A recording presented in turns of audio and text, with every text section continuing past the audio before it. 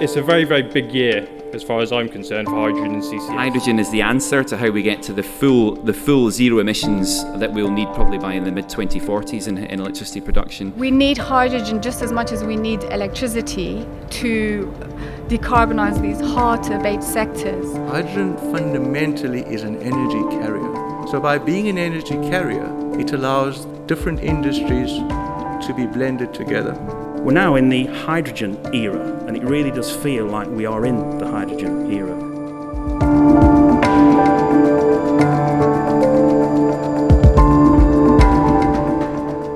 Welcome to Engineering Matters.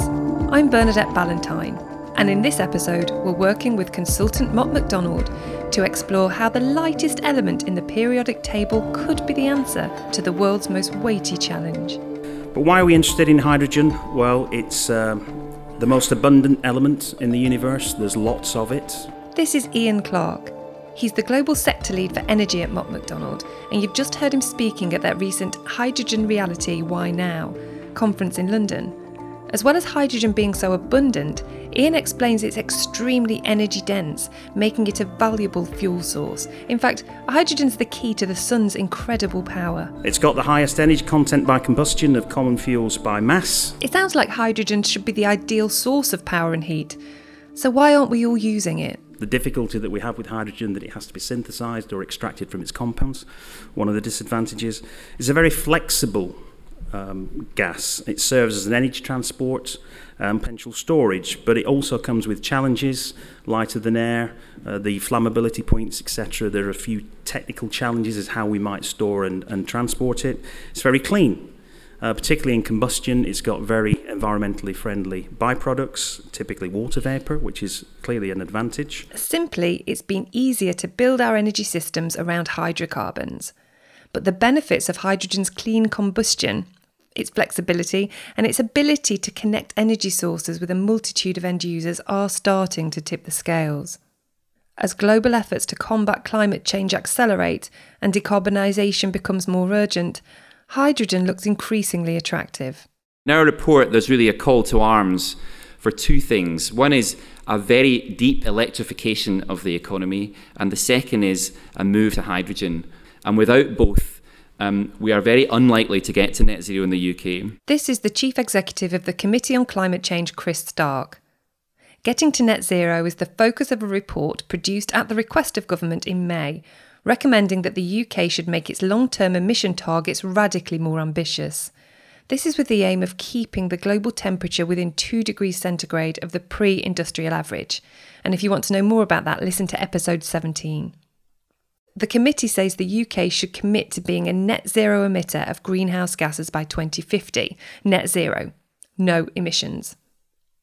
Electricity production and fuel for our vehicles, homes, businesses and industry are very significant sources of carbon dioxide and other greenhouse gases.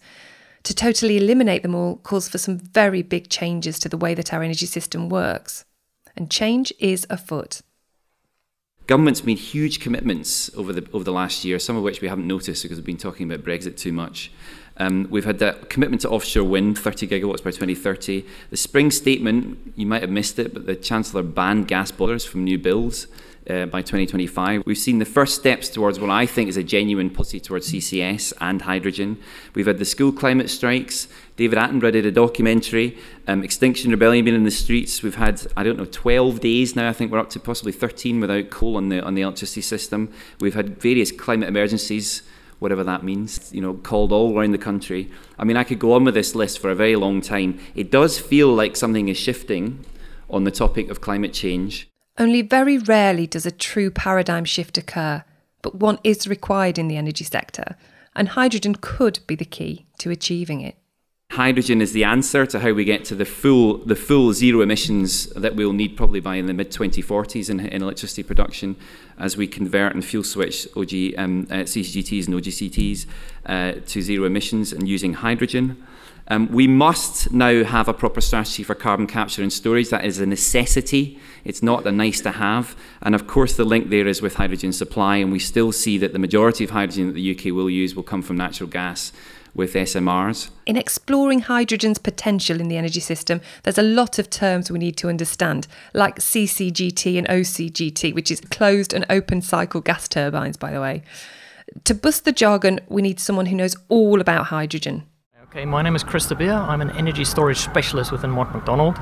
My research and development background is in hydrogen fuel cell technology, so I spent close to a decade developing these systems from the ground up, really looking at the catalyst development up to what we refer to as the... In making this episode, Chris was basically our Google for the world of hydrogen, and whenever we came across a complex terminology or concept, we called on Chris to explain, starting with steam methane reforming, SMR. Steam methane reforming is the basic and the oldest type of hydrogen production technology available. It's heavily used in industry.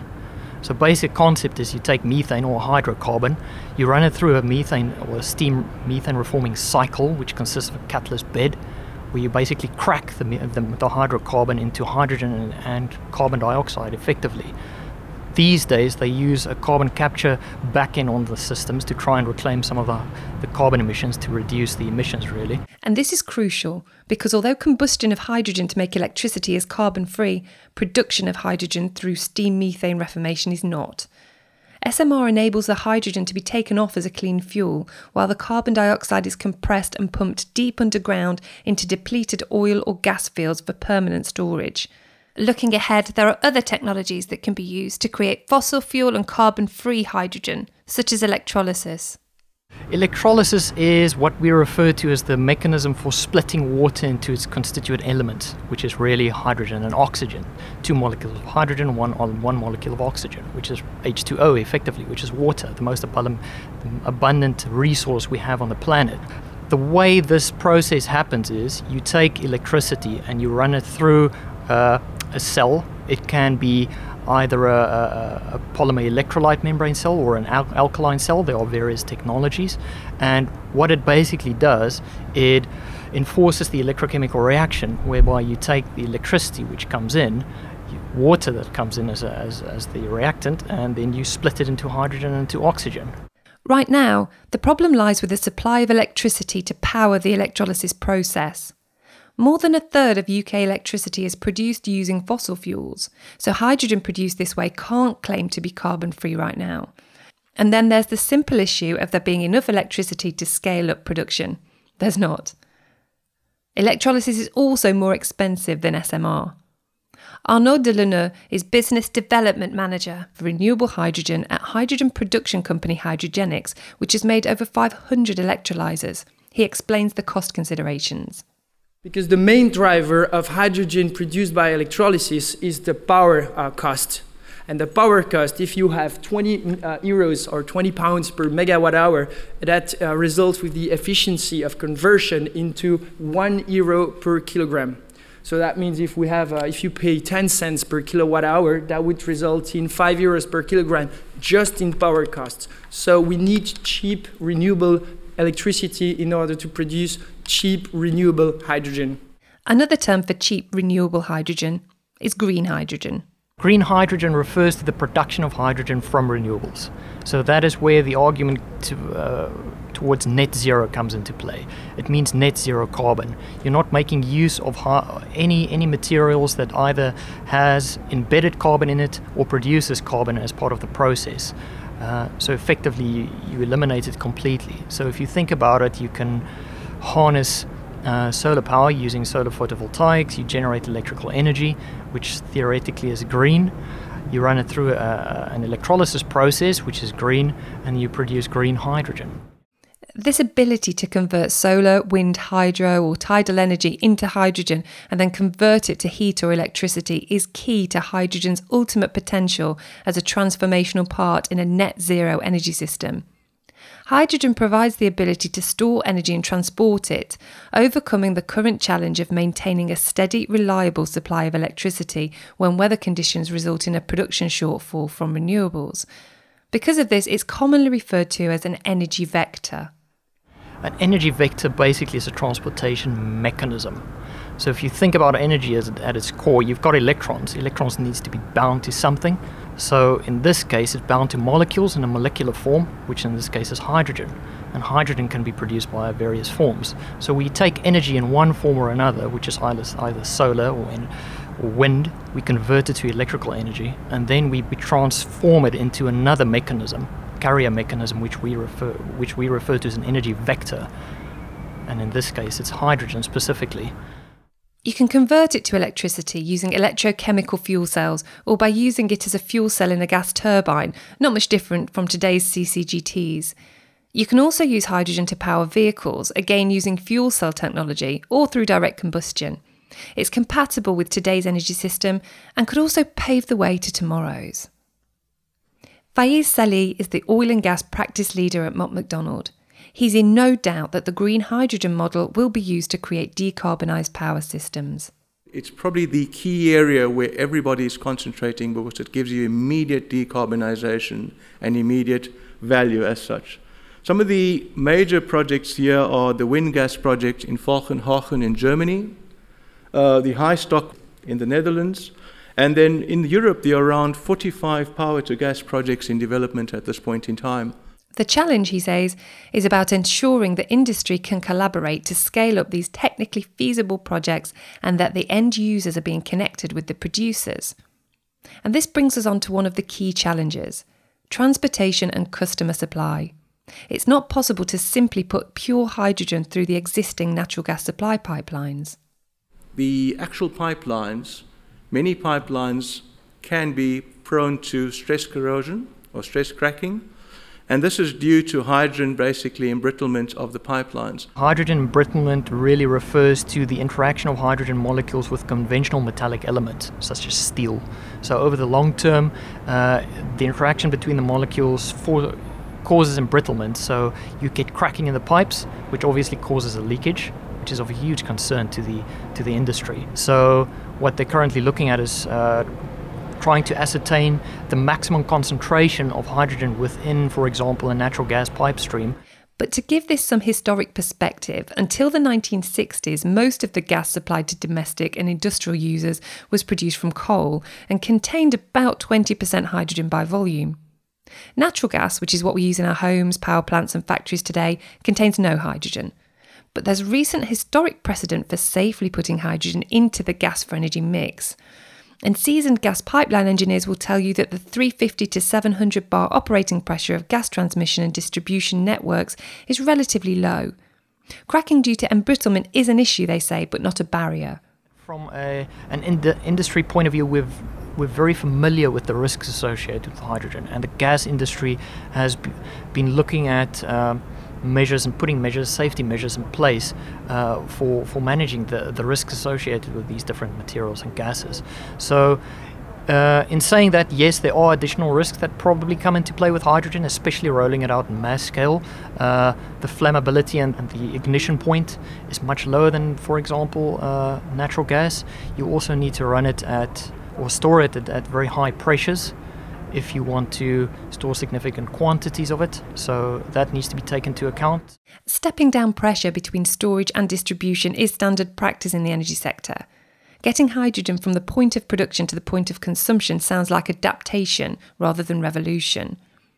How does Hydrogenics, a company that has been producing hydrogen for 70 years, manage that risk? We are dealing with many other gases all across the different industries, so why not hydrogen? We have been developing high redundant systems, safety equipment, overpressurized rooms and zones with hydrogen. And we have very strong and accurate measurements which are redundant and allow us to detect hydrogen presence much before we are entering a explosive mixture with air. And hydrogen does not explode itself, it needs an oxidant. Redundancy is engineering shorthand for a large safety margin. Arnaud says that standards and safety equipment requirements vary around the world, but all understand and address risk effectively. And while hydrogen's not yet the backbone of clean energy systems, it is a staple part of huge global industries such as fertiliser production. But for hydrogen to become a transformative part of a zero-carbon energy system, experts say we need more projects to prove and scale up the technology and get costs down. This is something that Andy Lewis of UK gas distribution network company Cadent knows all about. As a transmission company, Cadent wants to know exactly how much hydrogen it can safely blend into the existing gas network without risking hydrogen embrittlement or forcing customers to change their behaviour. HyDeploy is a project that's being hosted by Keele University. Cadent is leading the project along with our project partners, as we're trying to prove that a hydrogen blend, 20% volume or 7% energy, can be injected into a working gas network, and that will require basically no change from the customer. The hydrogen can be accepted by their boilers, the commercial applications, and they won't have to go switching out any of their boilers or changing any of their habits. So more or less they're decarbonising by making no change. Right now, the project team are using an electrolyser in order to begin injecting hydrogen into Keele University's gas grid this September, and 2 more trials into other gas grids in the north of England will take place next year. At the same time, Cadent is also seeking funding from the Industrial Strategy Challenge Fund for a project to produce hydrogen from gas using a process called autothermal reforming, combined with carbon capture and storage. The project is called HyNet, and it will prevent 1 million tonnes of carbon being released into the atmosphere every year. So what makes HyNet possible is the fact that we've got offshore fields in the East Irish Sea that are due to be decommissioned, and they're due to be decommissioned in the early 2020s. So we're looking to repurpose them to hold CO2. And if we do that, then we can have a large hydrogen production facility on the southern banks of the Mersey, and then we can supply a huge quantity of hydrogen to industry, a blend into our network, and then also to transport. The CO2 byproduct from the autothermal reforming process will be captured. Andy says the existing pipelines connecting to the Hamilton and Lennox gas fields in Liverpool Bay will serve to get the carbon dioxide offshore. Meanwhile, a new 109-kilometre long transmission system made from 18 to 24-inch diameter high-strength steel will provide industrial users with hydrogen in place of natural gas. For domestic gas customers, HyNet will blend hydrogen with natural gas, building on the work done in the HyDeploy project. Andy estimates around 2 million customers could benefit.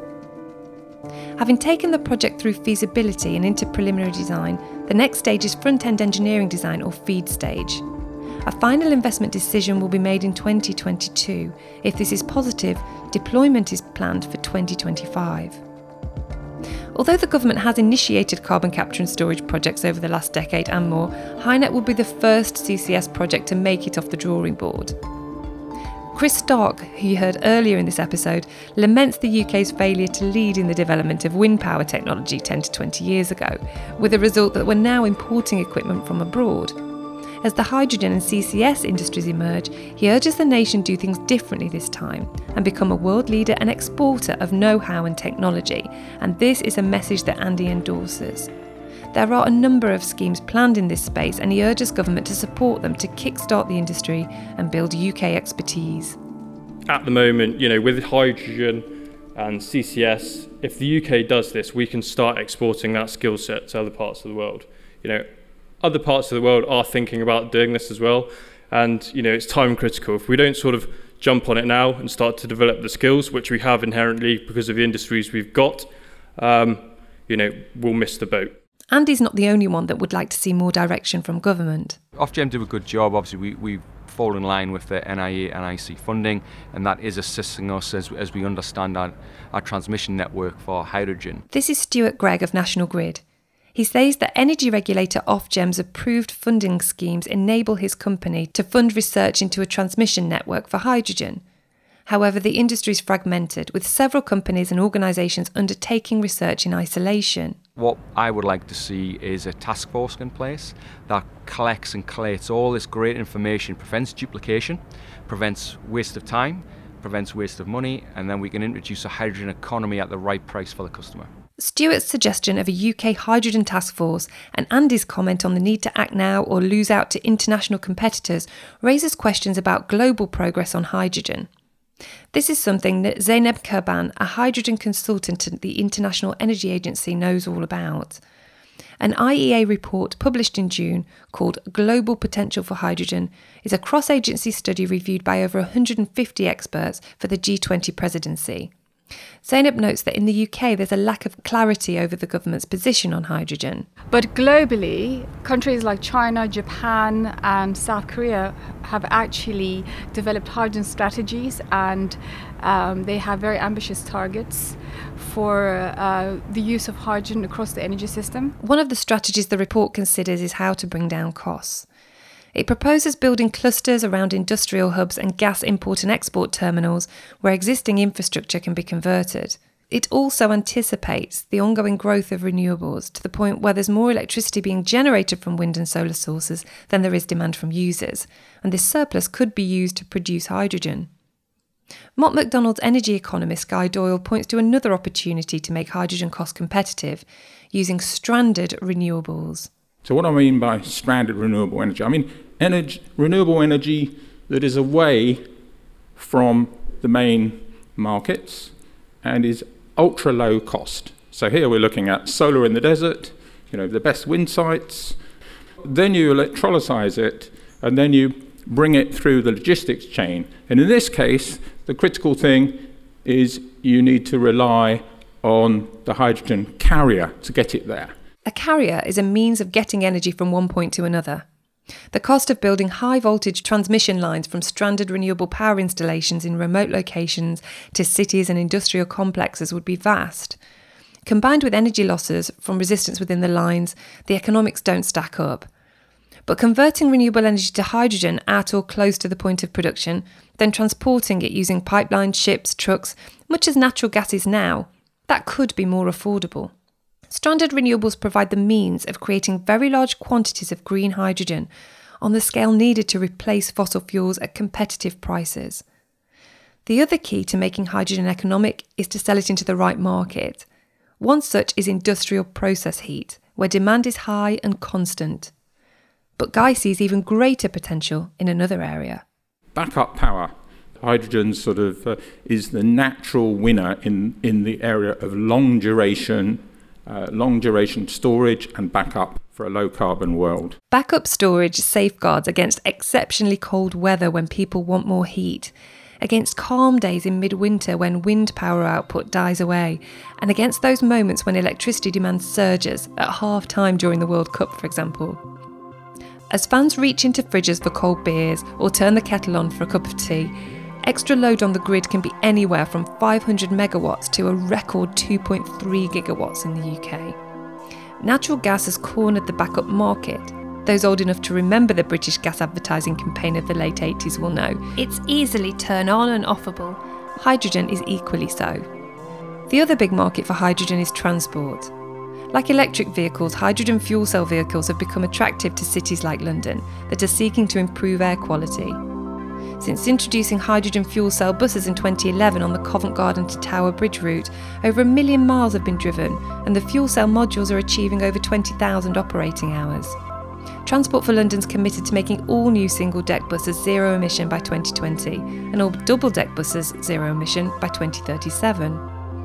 In 2020, the world's first hydrogen double-decker buses will arrive in London, 20 of them. They can store more energy than a battery-powered bus, making them more suitable for longer routes. And charging a bus with hydrogen takes only 5 minutes, which is less time in the garage and more time on the road.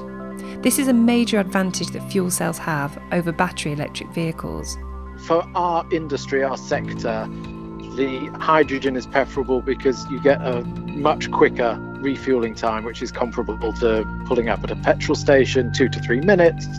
And the range that you get is 250 to 300 miles. With electric, unless you're operating a fleet of £100,000 Teslas, you're looking at many minutes or even a couple of hours to charge a tank.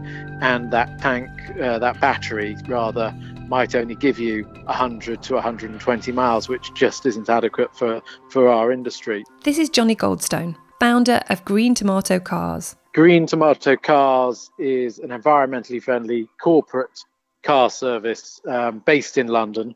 It began operations in 2006 with a fleet of hybrid Toyota Prius cars, and in 2015 it added 2 hydrogen-fuelled Toyota Mirai. So we ran 2 vehicles from 2015 as a normal part of our operating fleet, much in the same way with the Prius, but actually even more so. Most people had never even heard of the technology, let alone been in one of the cars. And so again, we built up a really strong following and an interest in what we were doing over the 2 years that we were trialing that, before we got to a stage that we were prepared to add to those initial 2 cars, which we did in 2018. Green Tomato has now invested in 25 Toyota Mirai, and it's seeking to double this number over the next few months. One of the key factors in whether or not the company could expand its operations was around the refuelling infrastructure. At the moment, around London, there is a handful of hydrogen refueling stations. The range of the cars on a full tank is around 250 to 300 miles.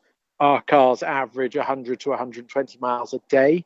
So even if you're running them almost down to zero, down to empty, you'd be refueling every 2 days.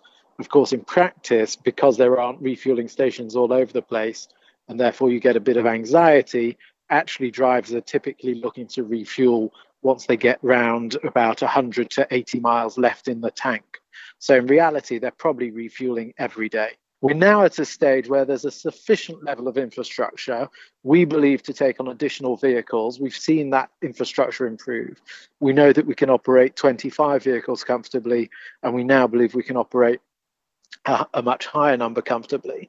And we're now at the stage where the infrastructure partners need to see the demand increasing before they will then look at putting in more infrastructure to satisfy more demand. So hopefully it's a bit like a snowball that we started to get some momentum.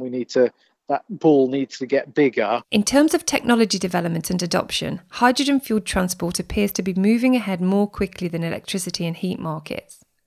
A key issue that has to be overcome is the very basic one of price. Right now, the cost of hydrogen as an energy source is substantially higher than the market cost of electricity, which, including transmission, sits somewhere between 8 and 12 pence per kilowatt hour. However, Mott MacDonald's Guy Doyle thinks this is going to change soon.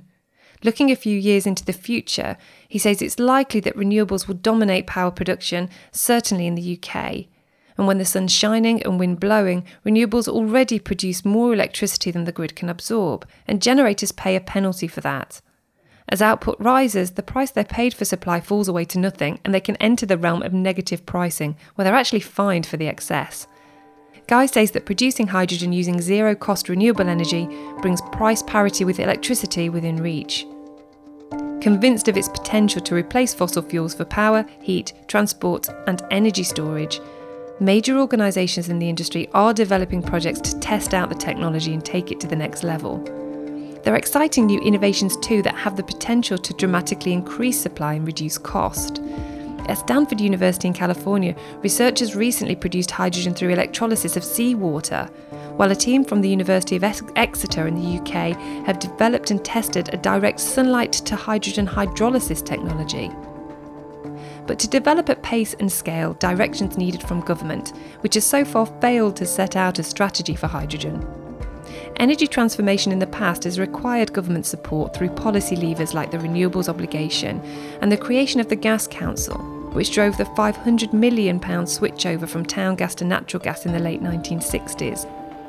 For hydrogen to fulfil its potential, similar leadership is needed now, because rapid action is required for the UK to meet its obligations to the Paris Climate Agreement. A hydrogen-based energy system would improve air quality. Applied to transport, there'd be a particular benefit for public health in cities. Any industry transformation creates employment.